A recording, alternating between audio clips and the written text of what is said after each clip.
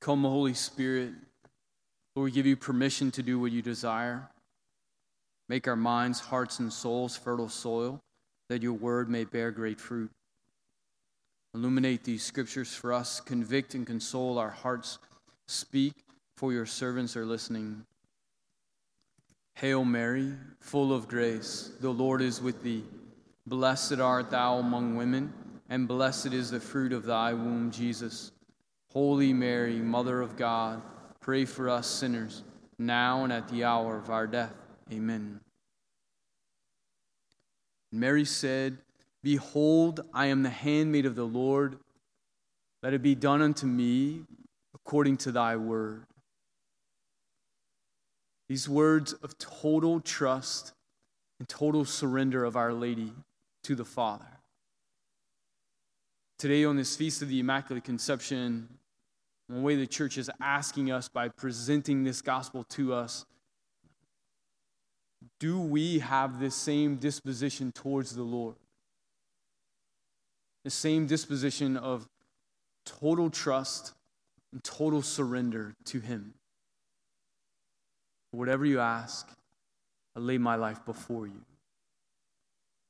Or, right, do we come sometimes and we're like, okay, Lord, here's the area of my life where you can like have a little bit of control, and here's the area of the life where I'm going to control this, and this is how I want you to like work it out, okay? It's like, here's the plan, make it happen for me. I think genuinely there's this longing within our hearts that as we come before the Lord and there's been a new encounter, like, yes, I want to be like Mary. Like, I want to be able to trust the Lord that way and to surrender my life to Him. And there can even be some excitement at times, like maybe great excitement. Like, yes, Lord, like I know you in a way that I haven't known you before, and I want to give everything to you. And then maybe along that journey and somewhere we start thinking about, well, wait, what might He ask of me? Well, let me take some of that back. And it can almost be this simultaneous emotions within us of this longing and desire to surrender everything to Him, and this great fear, because what might that be? And this fear only comes from a place of lack of trust of Him.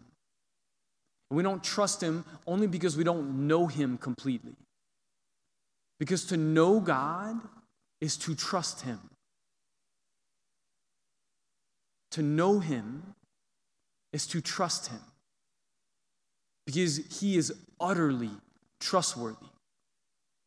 The places in which we come before Him, and I'm in the same boat as you, where we lack some level of trust, is because in some way that in our minds and in our hearts, we still have this distorted image of who the Lord is.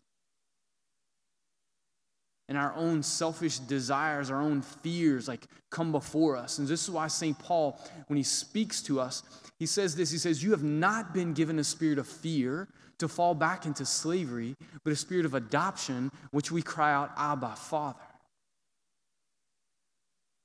So we can say like Mary,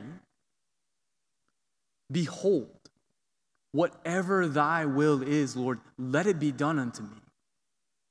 And sometimes there's in us, as we do this movement of peace, and doors open up, and it's like, wow, this is fantastic. I should have done this a long time ago. And sometimes when we do that, it's like, what is going on? We're like Christ in the Garden of Gethsemane, you know? Like, here's the cross. But the truth is that we are more free. We have greater freedom when we surrender to the Lord. One of the fears is that if I surrender to Him, if I really give my life completely to Him, then I won't be free. He's going to take something from me and take away my freedom. And this fear does not come from God. Because only when we completely surrender to Him and give our lives to Him do we live in total freedom. So this lie that if I surrender, if I give my life to him, then in some way I'm going to not be free anymore. The answer is no. That is not the truth. Only completely surrendered to the Lord do we become free to become who we have meant to be. And this notion of controlling our own lives is a false notion of freedom. When I say freedom, I'm not talking about free will. We retain free will, but living in freedom as the sons and daughters of the Father. To be who we were created to be. And sometimes, again, that freedom, it is beautiful, and we feel all the peace and joy that is there. And sometimes it is like St. Peter, when Jesus told him, when you were young, you went where you wanted to go, but when you were older, someone's going to tie a belt around your waist and take you where you do not want to go. But in that place, Peter was free. Even in the moments where he went where he did not want to go. Because he was in total communion with the Father. In total communion with Christ. Today, Mary teaches us what real freedom is. Lord, I surrender my life to you. Father, I am your servant. I'm your son. I'm your daughter. Let it be done to me according to thy word.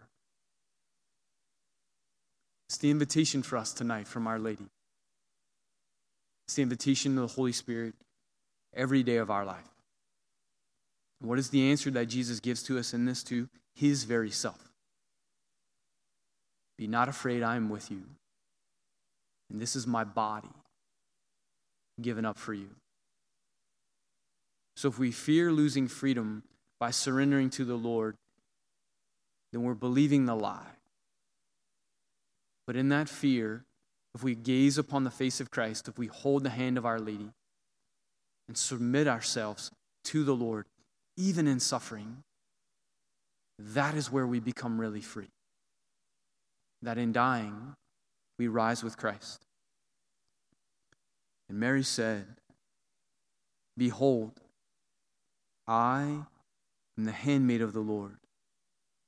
May it be done to me according to your word. Thank you for listening. The ministry here at Christ the King is made possible through our generous donors and golden givers. If you would like to learn more or partner with Christ the King on LSU's campus, please visit ctklsu.org.